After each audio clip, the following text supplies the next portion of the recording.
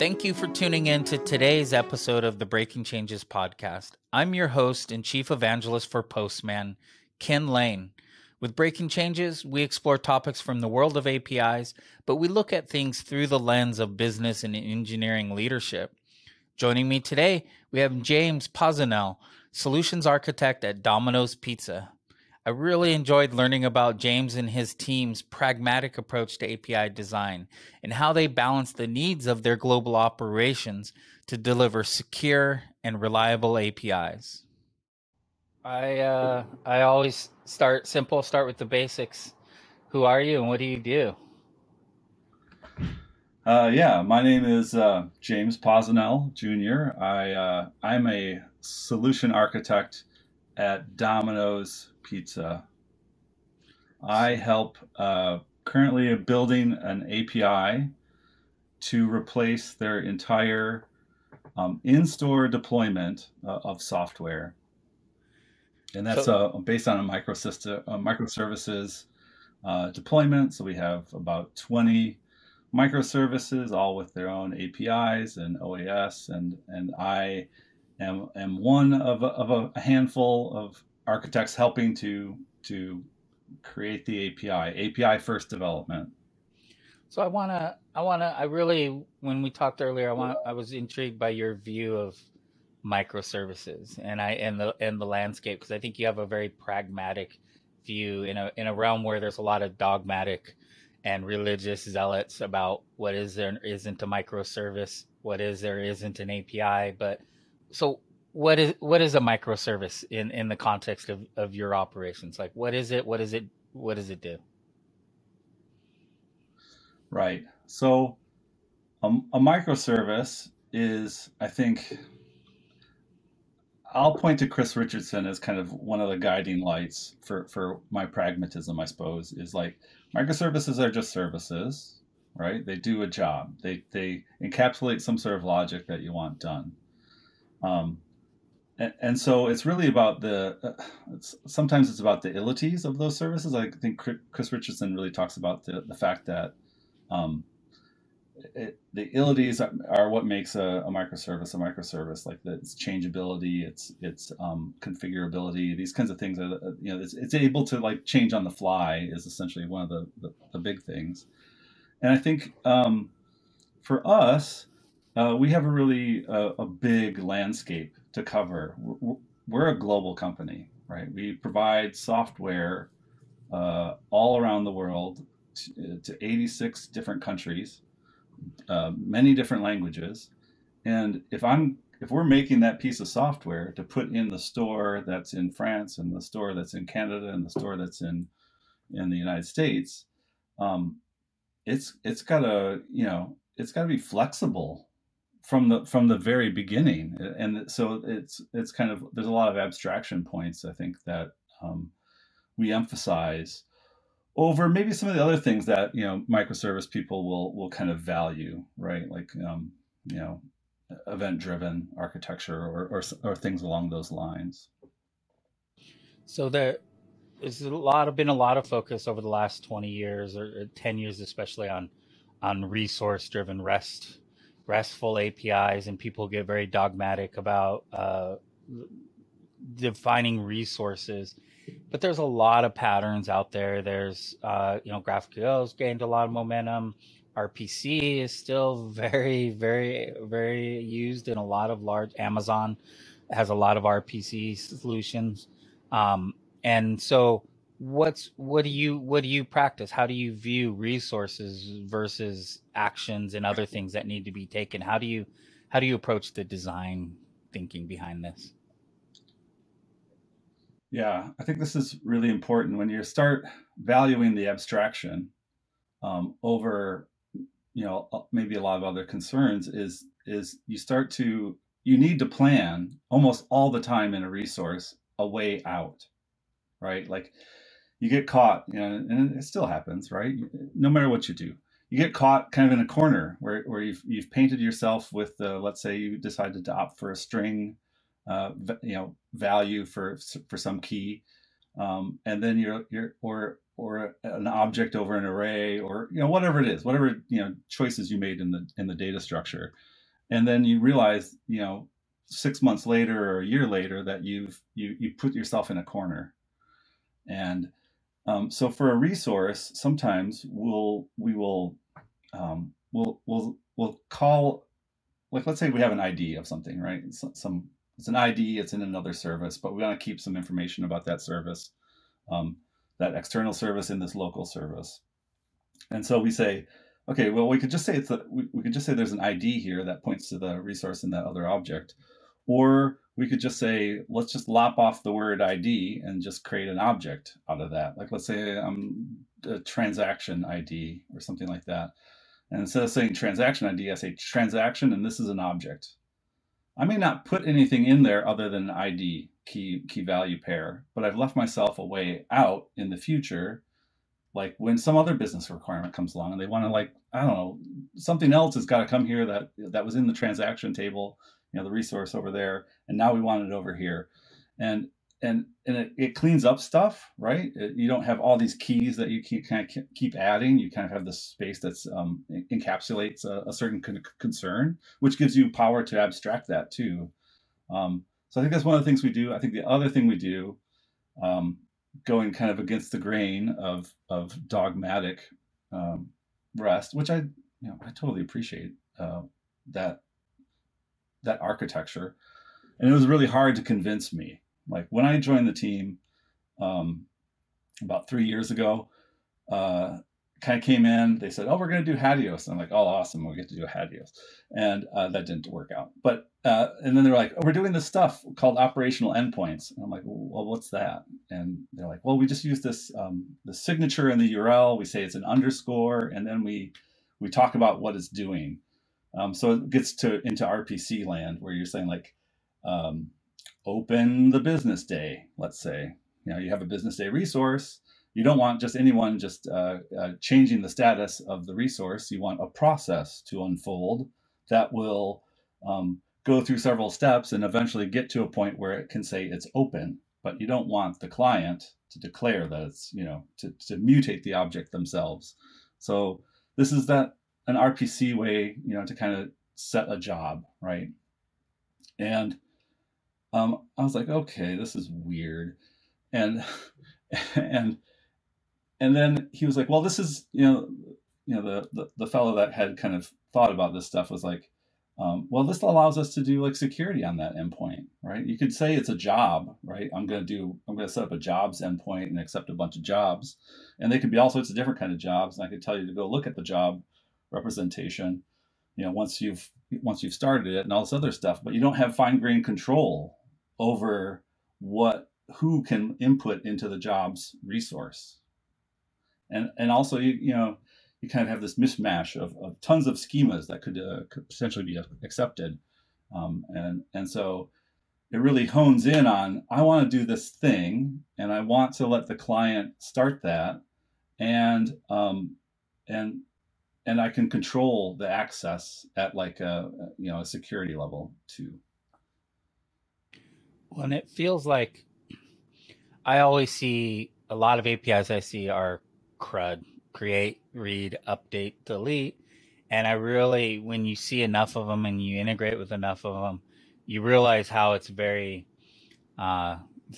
caveman kind of like vocabulary: create, read, update, delete. It's not there's not a lot of nuance to it. You can do a lot across a lot of different resources, but where you all have gone is much, I would say, improving on that vocabulary, because we've got our nouns, our resources, and then we got our verbs, Yeah. our actions that we can take. And you guys created a nice little pause underscore in between them, and how we can start having more nuanced conversations about this. But then a layer of security or role based access control based upon whoever's consuming it.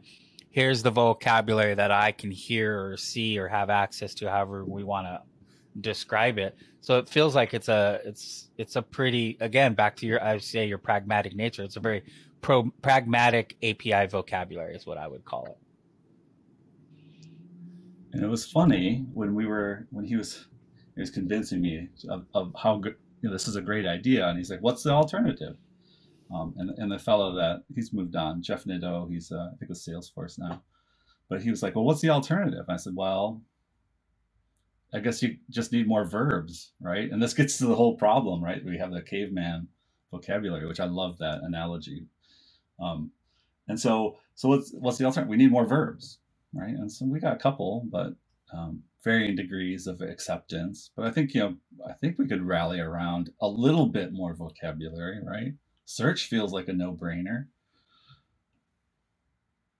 There's others, right? There's closing things, or I think there's enough commonality around processes that you could probably develop another set of verbs to deal with those things, even like process as a verb.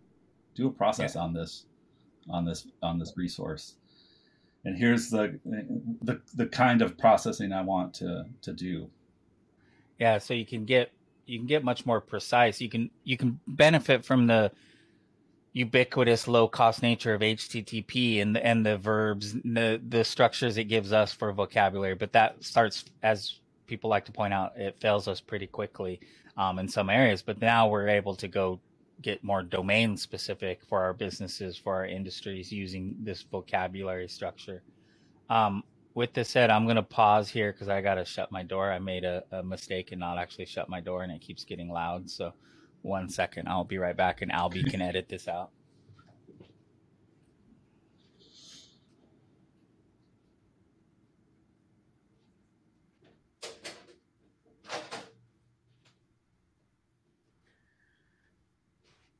I just sat down, got interested in talking to you, and didn't like run down my checklist and think properly.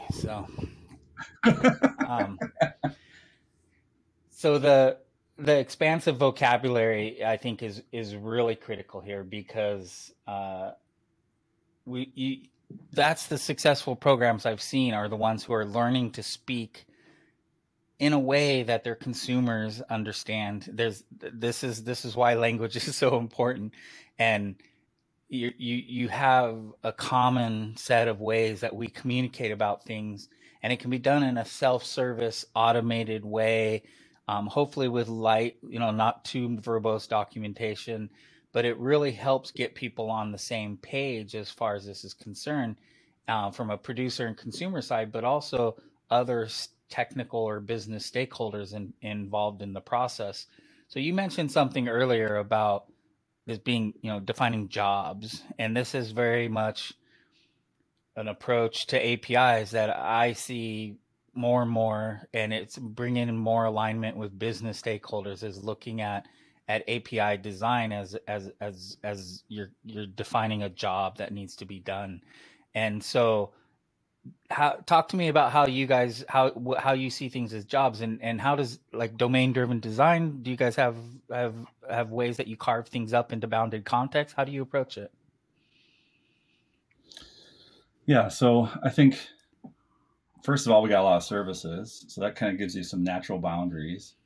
Um, and not every service that's interested in a particular domain needs the same view of the domain. They can still be, specific to the needs of a particular service. Like payments is a good example. The payment service really cares about the nitty gritty about what happened when it talked to the payment processor, and we'll probably have lots of data that something like the ordering service doesn't need, like the cart service doesn't need. It doesn't need to know the EMV values of an inserted card or other things, right? It just needs to know that the order is paid, right? That this order can now go over to the next step and be shipped out to whoever, or put in a pizza oven, for example. Um, so I think that's kind of you know one way to kind of run a domain across a couple different services is just being really taking a considered approach to the data you're going to store there, and trying not to. This is another thing that can happen too, is duplicating data across all these resources. So you got a payment, and it has some very specific data, and if you start marrying order information into the payment, and that order information is mutable, now you got to mutate the payment too, because it has a representation of that. And so I think this gets into abstraction of the resource itself. Like how do you provide enough of a pointer to the thing that that you're concerned about without putting too much onus in keeping everything in sync together. And so um, a lot of abstraction applied in this particular um, set of microservices around uh, you know it, the payment service just takes payments. It doesn't really know why it took a payment. It has a subject line, like a line, a memo line on a check, right?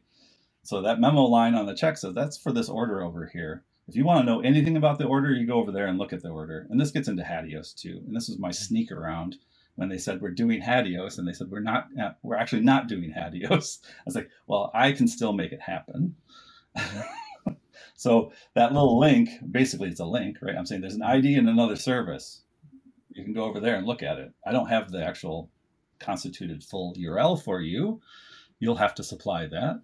But at least I've made it, the subject of this payment exists somewhere. And that could be in the order service, it could be in the accounting service, it could be somewhere else. But we took your payment and that's it. Yeah. Well, keep bounded context, keeping things isolated, but still with the references to the other domains and where you can find Yeah. stuff. Yeah. And Yeah. and so the you've mentioned a few times having to sell this to stakeholders, and you had to be sold to. You had to be convinced as part of this. So, like, what's the Yeah. journey looked like? And you mentioned this other person has left. What's been this journey as far as like who are you selling? Is it technical stakeholders? Is it business stakeholders? How have you made this happen? Yeah. It's definitely been a journey from going kind of like this. I'm just making an API and passing this by my peers and my boss and all this other stuff to um, being in a different role and being more of a designer, like in the sense of there's this. I come from the front end originally. I was a front end developer. I did PHP and HTML and CSS and JavaScript and all that stuff, open source.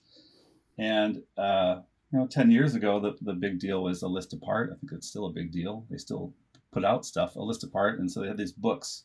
And one of the books is by a front end designer, just a guy who makes things pretty.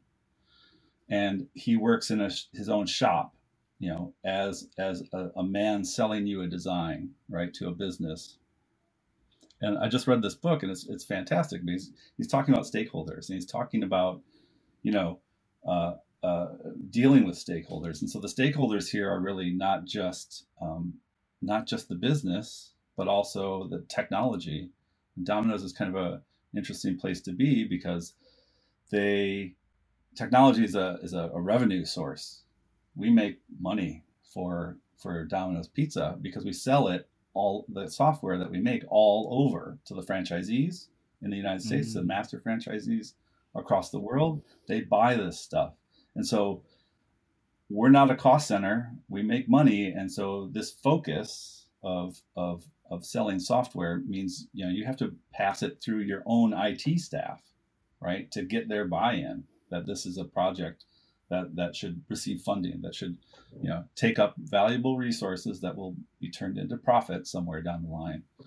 And so um, dealing with your stakeholders and trying to keep them focused on requirements, right? They want something done.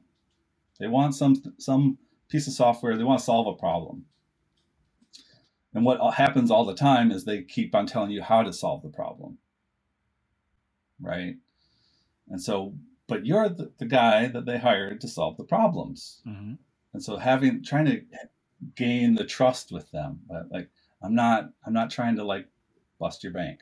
I'm not trying to um, I'm, I'm not trying to say no to you, right?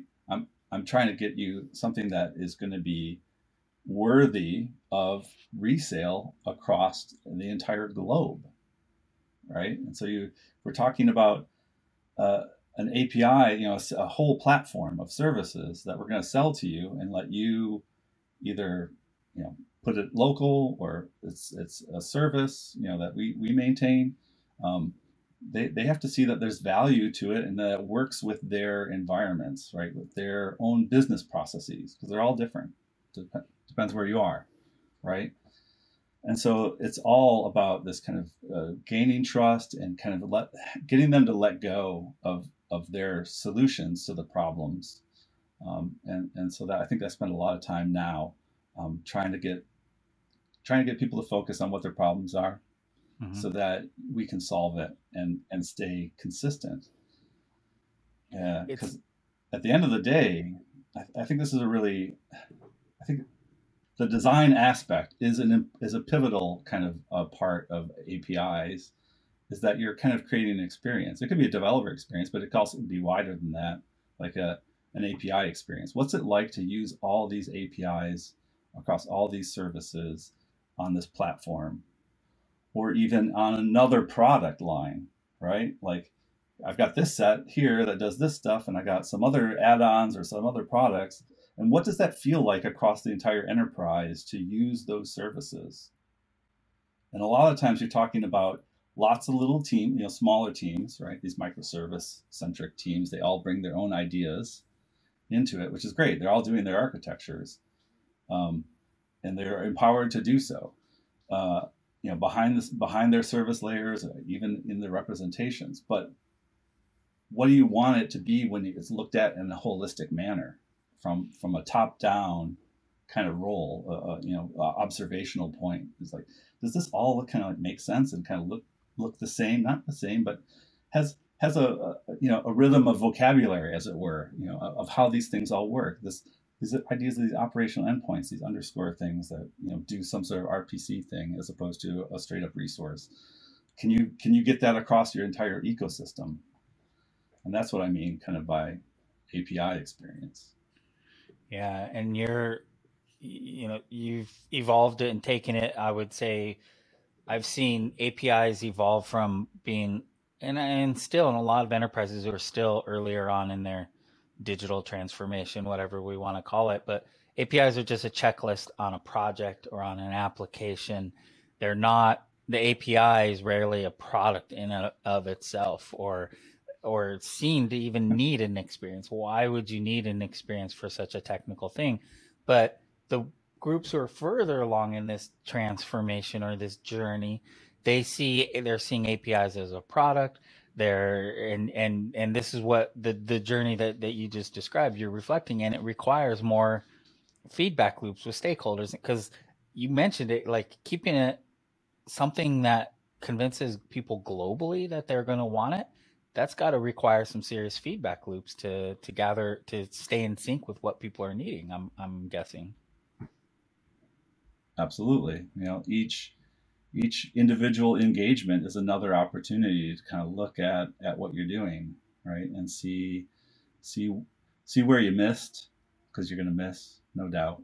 And Yeah. and how can you solve your way out of that without breaking things, because you don't want to break stuff.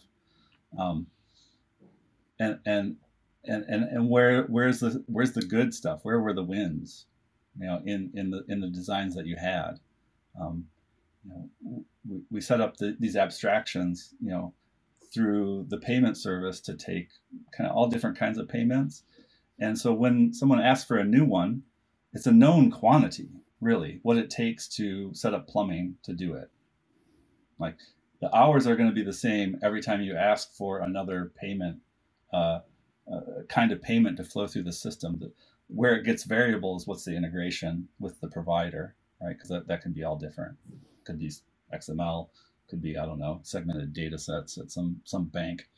Um, but so you get there's benefits in these abstractions, that they give you ways to kind of reliably plan what it's going to take to do something. Yeah.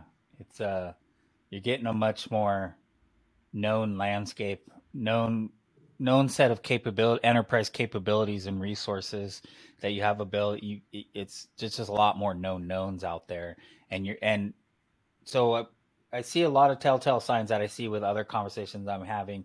People who have a known landscape, understand their digital resources and capabilities, have ways of planning around these abstractions and evolving and iterating, have these feedback loops in place. They're usually hitting a point where they respond. It's not just a request and response structure. They need to respond to events happening that order happen. These more meaningful business events. So what's your event driven landscape look like from webhooks all the way to asynchronous, real time, all of that? So right now, we are doing eventing. We've we really like the kind of synergy between async API and OAS, right? And we're using OAS, and so I think a lot of our modeling is around that standard. We haven't taken it all the way. We haven't kind of said, oh, we're just going to async API. We're going to publish all this stuff. It's going to be amazing.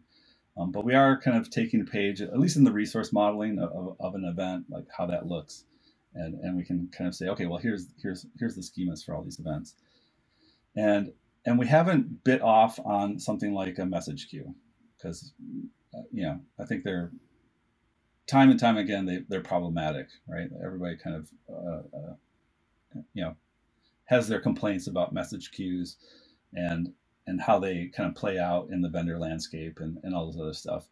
And so we just kind of developed a little kind of a simple outbox um, on each service. It's part of the base code that every service will get is an outbox where they can publish their events. And so it's not pub sub either. It's just we're putting it there, and there's an endpoint to go look at it.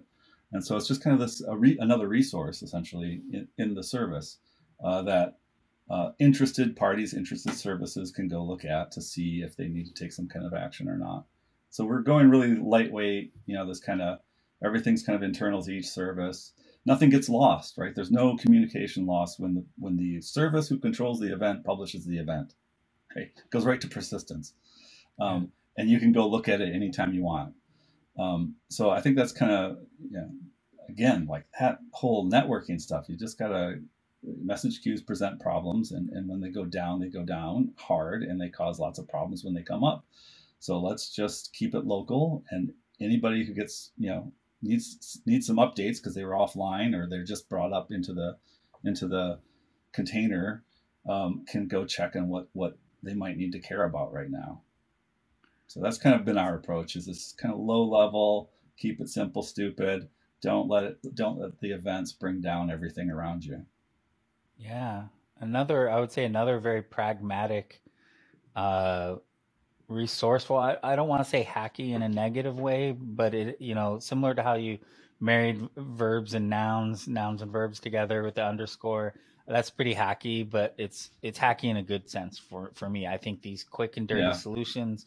I was doing another interview with a customer earlier this morning, and they were talking about how many times someone throws Kafka at a need for event driven, and it's just so overkill, and they don't need it. They don't need to go that far, but they did, and so they right. overthought the problem. And I feel like with API design, back to how we design our APIs, like so many people just go overkill, and it just feels like you've got these pragmatic approaches to keeping it simple, keeping it lightweight, keeping it scrappy, and not over investing and going too far.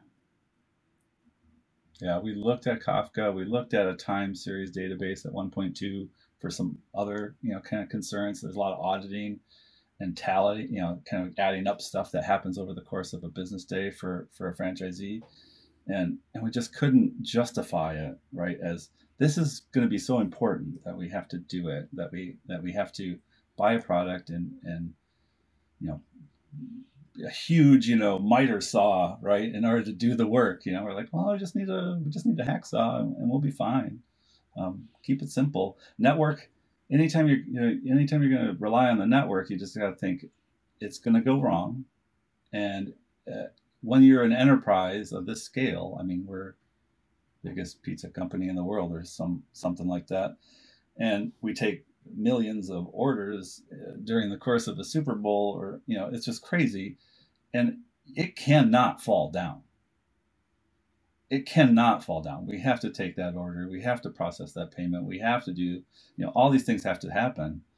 And so anytime you introduce another network, liability, you're just increasing your chances. It's all math at that point. It's not that it might happen; it will happen. no matter what you do, you're gonna drop at millions and millions of transactions, interactions in an API. You can't take a Yeah. chance. Yeah. I think you have a really healthy, as I said over and over, pragmatic view of how to approach this. That I find refreshing because I'm I've gone down every rabbit hole and technically and the hypermedia. Like I fell in love with hypermedia early on, and as a database guy, I really like GraphQL, but like I always have these like this is too much here. We just need it to be scrappier, lightweight, simpler, easier to do. And but you can still do that at scale because you guys are not just doing that enterprise scale, you're doing that global. I mean, all the franchisees and that kind of scale that the Super Bowl would need. It's just multiple levels, but pragmatic, simple can do that. And you just got to Right. keep it simple and keep it usable.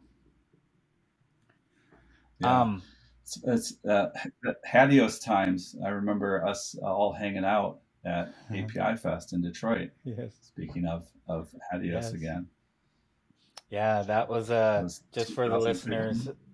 One of the first places we hung out in person was so it was Detroit 2013 14 I think it was. And 13, I um think. oh was it? Okay.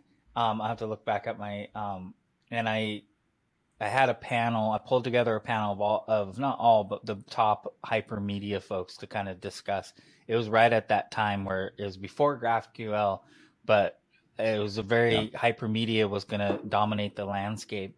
And there's some interesting implement. There's quite a few implementations out there that I think are interesting. Like AWS API Gateway is like there is using HAL, and so it's really Yeah. interesting to pull these folks together and have a conversation about why, which ones are better or worse. And how is one of the more simpler ones. And I think it's the Yeah. one that I've seen the most implemented, if I'm correct. Yeah. I agree. I mean, it's got some beauty in keeping it simple, right? Keeping it really low cost and doing the right things, using the standards, right? Not trying to do something new. It was leveraging just what was kind of out there. These are attributes on HTML tags that were defined, years and years and years and years ago. Really easy stuff to kind of get your head around. It's a link, right? It's using all the attributes. It has all the benefits. It has, a bunch of stuff comes along with the ride in that standard, and it's great. Yeah, And it's yeah, it's ubiquitous. yeah. I mean, that's why the web. That's why HTTP. I think people keep trying to come along with a startup and take say REST is done, RESTful APIs are done. This we're going to replace REST. I'm like, okay, but it's just built on the simple web. It's kind of grown organically. I think you're going to have a hard time doing that.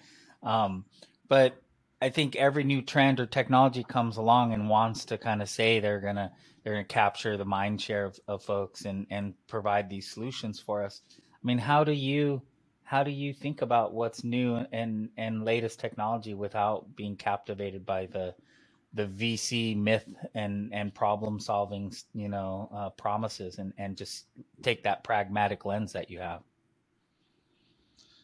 I, I really think that part of it is there's a lot of focus on just the DDD, the domain driven design. We don't talk too much about what technologies we should use. We want really good resources. We want stuff that that is capable to expand when it needs to expand. That is flexible enough to talk in lots of different contexts, and that's where I think we spend a lot of our time kind of focusing. It's not the details behind the API are not necessarily 100% important, that around a particular architecture. It's really about having really good resources that, like, the business throws you that curveball and you go like, oh, that's no big deal. I already got this one, right? Like, you want more of those out of your design than you want, like, let me go sit down and think a million, tens of hours trying to figure out, how I'm going to make this weird thing work. You really just want to be leverage what you got, and having the flexibility in all these places, in these abstraction, areas where we do typing and we say it's a type of a thing that's coming through. It's going to flow down a different track somewhere down the line, but as it passes from system to system, nobody cares what it is as long as it meets the contract, right? It meets the interface contract. I need an object of type X. Well, we keep on passing type X until it gets down to the place where we care about type X. And so everybody's, the APIs carry a lot of water for a lot of different people, front end for an integration, but try not to like make it part of your, like the central concern of the API, right? Like you're just trying to get data to point A to point B. Don't make it overly complex. And so I think those are the things that you become valuable and get you to be super flexible and just kind of like, we got a spot for that. We kind of planned. We thought maybe. Sometimes they don't work out. Sometimes you got like a weird appendix sitting in the middle of your API design, and you're like, we had plans, but it never worked out. But it didn't cost you anything too much to do it. And I've been in this business long enough, and I don't troll people too much, but occasionally I'll put out on Twitter, I'll say, APIs don't matter. And I get a bunch of my people who jump at me and go, oh no, it totally matters, and I'm like, no, it's actually like your team's capabilities, your strengths, those muscles that you learn from doing APIs. It's those feedback loops that you have in place. It's that trust you have with your consumers. It's all of these things being able to play out. And yes, you're designing new APIs and you're iterating existing APIs, and that's what carries the load. But that strength of your team is really where the value lies, and your ability to create contracts that matter and are meaningful to your business and what's going on. But it's more about people than it is about technology, and that's what I'm hearing with your kind of taking apart your pragmatic lens, that it's your confidence in your own ability, not the latest vendor tool or the latest technology to come along. Yeah, I mean, design. I think that's the thing, right? I really like this concept, right? I don't think computer scientists think a lot about kind of the implications of a design, right? It's always kind of the front end guy cares about that stuff, right? Mm-hmm. Cares that it looks nice. Everybody else is just trying to get data from one side to the other side, and that's cool. That's super pragmatic.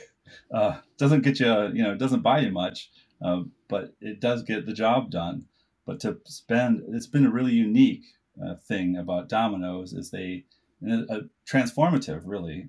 Before, the stakeholders kind of developed what the architecture was for these things that they wanted to sell, and then they give it to the developers.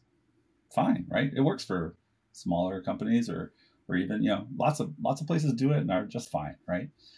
But they really put an investment at the start of this project about, I think, 5 years ago, a little bit before my time, is that they would place architecture at the center, not as a bottleneck, but as like an accelerator to say, okay, every developer in my mind is an architect, whether they know it or not. And so when you give them a task, they're architecting that task. They may not have a lot of experience in it. They're going to make mistakes. And that's not to take away from anybody to learn those things. It's just they put this team of 4 or 5 people together and said, you're going to be concerned with the API and how all these services interact and how do we get everything done. And that is your only job. Like as a solution architect, this is the only thing you're going to do is design an API and make it the best damn API you can with whatever you have in front of you, whatever you've kind of collected over time. You're going to make it the best. And I think that approach, some people will argue with me, right? That approach is pivotal when you're kind of at this scale, and we're hand in hand. Like it's not just solution in an ivory tower. It's hand in hand with the app arcs, right? With the guys who are doing the implementation. We're bouncing ideas off each other. We're talking about limitations or advantages in the individual implementations of a certain kind of choices in the code, right? Or tools that we have, or the tools we want to use. And so we're constantly talking to one another about how this is going to play out. Where's the gotchas? Where did we miss? So it's not just we come down from on high with some stone tablets and say, here's the law of the land. It's a conversation. There's a lot of no throwing. There's not a lot of throwing over the wall, like that kind of mentality. Doesn't Yeah, but it sounds like it's something we try it sounds not like to do. it sounds like you have a lot of breathing room, though. I encounter enterprise org after enterprise org where they're like, this design stuff sounds great. It's, but we don't have the time. Like we're putting out fires, we're responding to things, and their culture is very different. But it sounds like you guys have a little bit of space and breathing room. How'd you acquire that space? How did that get established? Is it leadership or is it through your practices? Like, I think it's both. Like the leadership took a role, kind of a bit of a gamble. Like this, you're going to sink some dollars in some guys who, what benefit are they really going to give you, right? At the end of the day, and so they kind of took that gamble. But I think that it's ours to lose, right? As the people being given that space, it's ours to lose at every month, every solution, every handoff. It's ours to lose. So that trust and that work, and all the conversations that go on with the app arcs and the develop, the DevOps team and the business themselves. That's what it's all about. And I think, I referenced Mike Montero's book, Design as a Job. He like hits those things too. Is like, you have to have these relationships. You have to gain trust. You're not going to go anywhere as a designer without trust. And so every engagement is a spot to gain more trust or to lose trust. And so, and in the end, the places that you don't have time for that, we're putting out fires. And it's like, well, why are you putting out those fires? mm-hmm, Right? mm-hmm. Because you made hasty choices, right? Could be, right? Or you've had a series of hasty choices over many, many years, some of them that you're not even responsible for, right? As a individual on this team, it's the buried bodies and the history of your organization, that you have nothing to do with, but it's yours to sort out and deal with it in the end, because you're the one, on the hook to provide the solution.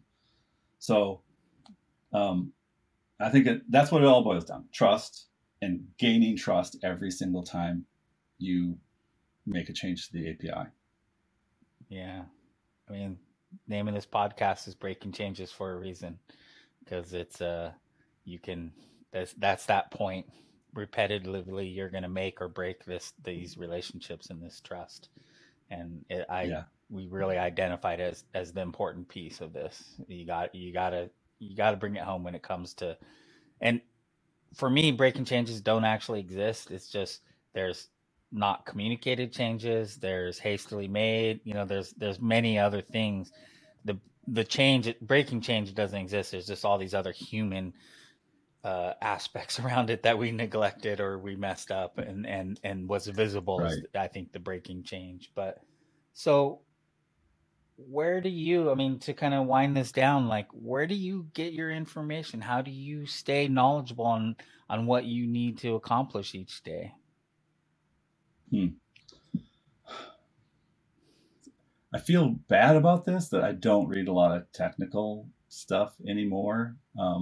I do a lot of stuff by gut, and I always have. I certainly have the RFC for HTTP bookmarked and reference it quite often, and also other specifications like OAS. So the standards are super important, and being able to help my team understand how to write that stuff is super important. But man, I feel really weird saying like I really don't. I just kind of, I've been at this point, it's like 10-ish years in the API space, Mm-hmm. and it's not all rote memory. It's really that kind of synthesis of the business with the API, these kind of strategies about the APIs, right? That you need to, really simple stuff, pragmatic stuff. Don't need a Well, manual, and to this is think back about this to in this way. Yeah, I mean, this is back to where the value is. The value is in your muscle memory, your ability to respond, your confidence, and the standards are scaffolding, I think, for a lot of that. But you've just practiced and practiced and experienced and that ability to respond and iterate and have the feedback loops and have the confidence. I mean, this is what API product management and APIs are about, is a lot of enterprise organizations come to us and go, well, when are we going to be done with this API thing? It's like, you're never going to be done. Never. Like, this is like the iteration is, and the strength in being able to respond and iterate is API. It's not that Yeah. instance of your API or the design of the API entirely. So The business is not going to stop growing. The business is not going to stop asking for changes. Right? How do you support them every day in whatever they want to do, however crazy it is? I think that's a great way. I'm going to end on that note right there, because I think that's an important one. This audience is gonna enjoy. Um, I really appreciate your time today, James. This has been great. I love catching up with you again. We're gonna have to find another excuse to do another episode down the road. I'm down for it. I'm so glad to get this opportunity with you, Ken. I really appreciate it. Yeah, no, thanks for joining me, and I love your pragmatic view of things, and um, definitely keep eating your pizzas and feeding the machine. And thanks. Enjoy the rest of your day. All right, you too, man. Take care. Thanks again to James for stopping by. For more on James, you can find them on LinkedIn, and you can learn more about Domino's Pizza at dominos.com. You can subscribe to the Breaking Changes podcast at postman.com/events/breaking-changes. I'm your host, Ken Lane, and until next time, cheers.